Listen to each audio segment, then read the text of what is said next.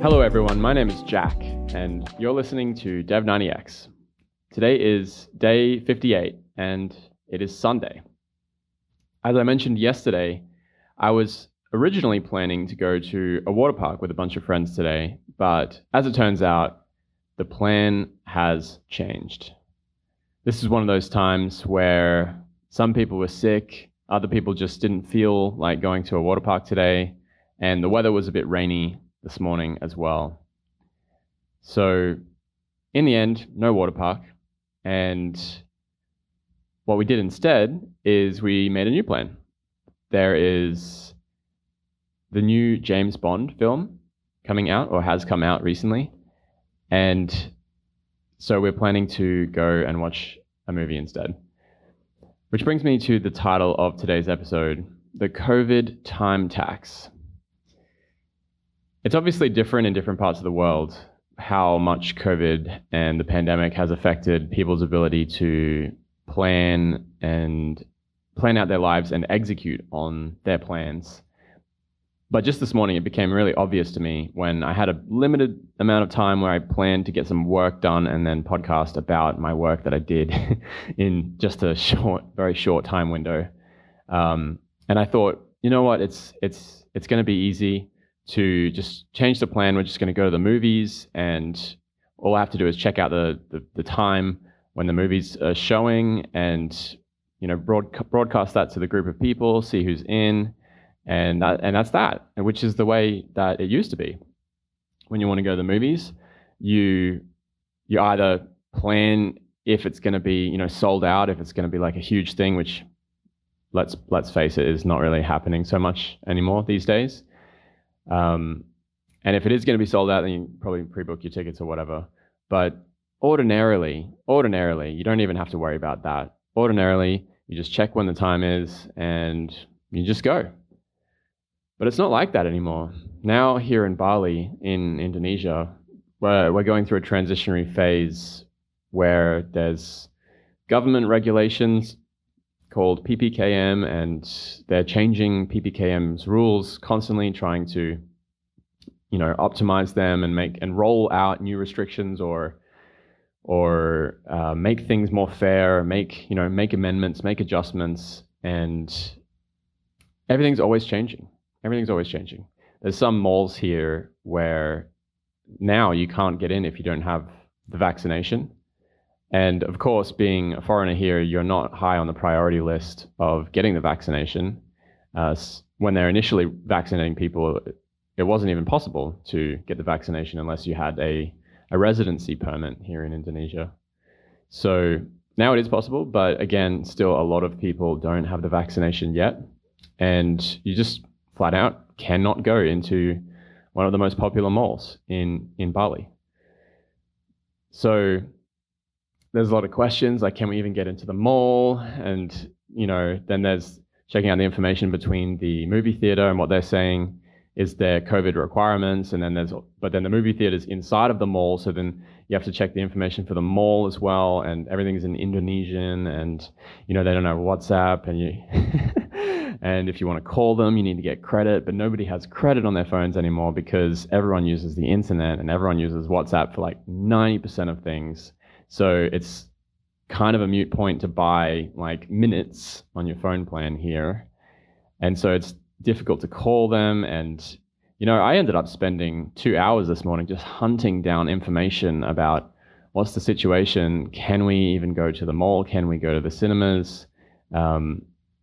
Checking the website, checking the Google, checking for reviews, checking their Instagram. And that is the COVID time tax. What used to take just maybe a few minutes and a quick conversation with your friends now takes 2 hours. And I do it once now, but the thing is that the situation is always changing as well. So the time tax doesn't really stop.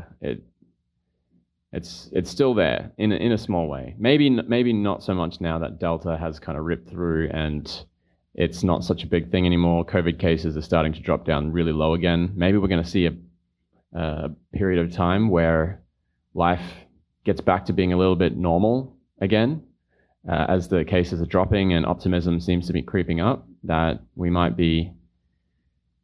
have a brief intermission of normal life. But yeah, anyway, that was my kind of frustration this morning. I am still so the plan is that someone's gonna go and scout ahead, and that's gonna be me. I'm gonna go and scout for the group. I'm gonna go, an hour and a half before the movie's supposed to start, and then I'm gonna check out the whole situation, and we'll see what happens from there.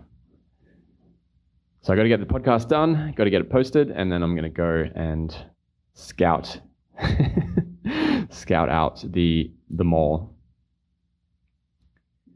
Progress update for today is that Harry and I have been just talking about our leadership MVP, our leaderboard MVP.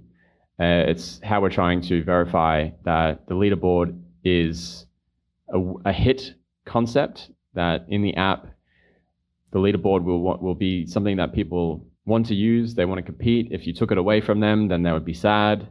And we're trying to do that. We're trying to verify that manually by using something not many people know about Coda. I talk about Coda. It's like Notion. Everyone knows about Notion. It's like Notion. So it's kind of like a Notion table where people submit their videos and then we place them on the leaderboard. And then at the end of the period, there's going to be some kind of celebration or something. We haven't figured out exactly how we're going to do it yet, but we're doing a leaderboard. We're doing a handstand leaderboard.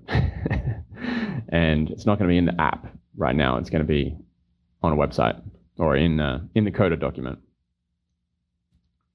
And I didn't know that there are some handstand competition videos on YouTube that went kind of viral, which were pretty interesting. There's one where there were 200 applicants, and the longest handstand was over 17 minutes long, which is crazy long.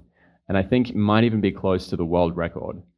Out of the 200 applicants, most about 50% dropped off after 1 minute of holding. So it's pretty cool to get some data on the average kind of ability levels of people who would even consider competing in a handstand longest hold competition. And then reading the comments of the video has been helpful as well, and made me realize I should just do more of this, because this is great kind of like product research and market research.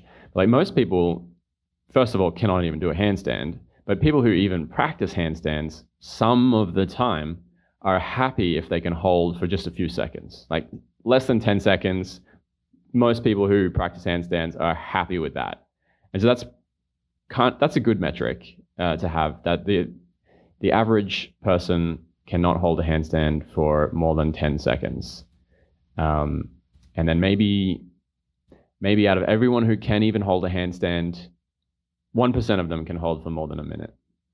And so in that regard, the leaderboard would be a pro level feature, unless we segment it into leagues where you're only ever competing with people who are of similar ability to you. I think that could be potentially a good way to do it. Sort of like how Duolingo has structured their product with leagues, although Duolingo's leagues are not really based on ability and skills, but more so based on how much time you spend on the app. So that is that today. Jack's hack is to embrace imperfection, because the emotional burden of not doing so is too damn high these days. And what I mean by that is that things don't always go as planned. Like today, my water bomb, water slide, water park plan with a bunch of my friends. Didn't go to plan. And that's okay, actually, because I actually do this. This is kind of a mantra of mine now since last year, really, is that, okay, let me tell you a little story. So I've been someone who starts a lot of things and doesn't finish a lot of things in my life. And the reason is not because the things that I start are not good ideas. I think everything that I actually start and put time into, aside from just having the idea, is a good idea. But in order to finish something, it requires a measure of consistency, dedication, commitment, skill, effort, endurance. It's not easy to finish things.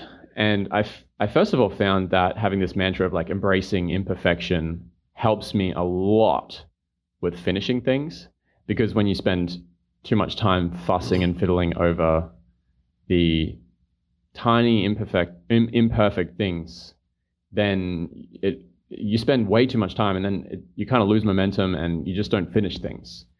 And the only reason is because you're just being blocked by this need for things to be perfect. That's in projects, that's in work, but then in life, embracing imperfection is about, it's about people, it's about relationships, it's about gratitude, it's about experiences, it's about, it's interesting. Like another example, I guess, would be reading the reviews of a business and looking through like all these 4 and 5 star reviews, and people love it, people love it, people love it. But then there's like one person who's like a 1 or a 2 star review who's like just focusing on the negative, like this was wrong and that was wrong, and like the AC wasn't cold enough, and the customer service agent took too long to talk to me, or something like that.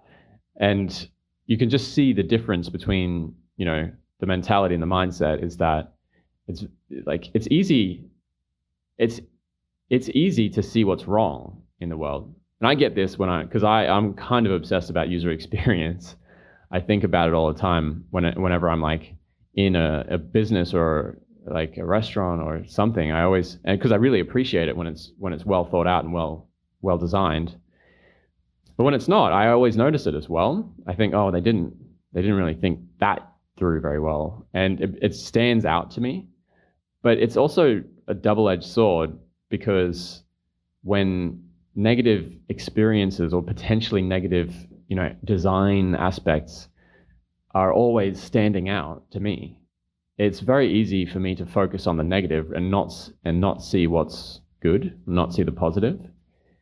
And so that's also where this mantra comes in. It's like to remember to like embrace the imperfection, because everything has imperfect qualities in it, everything. And that somehow life is still miraculous and beautiful despite that, and I think that's the beautiful thing to remember, that there's always something you can have gratitude for, you can be grateful for. So yeah, embrace the imperfection. Remember to be grateful for what is actually good, because there's always both, always. And it's up to you to choose what you focus on. So that's it for today. Today's Sunday. I am excited for the next week ahead. I think there's going to be some great things coming out of it. And thanks for listening, and I'll talk to you again tomorrow.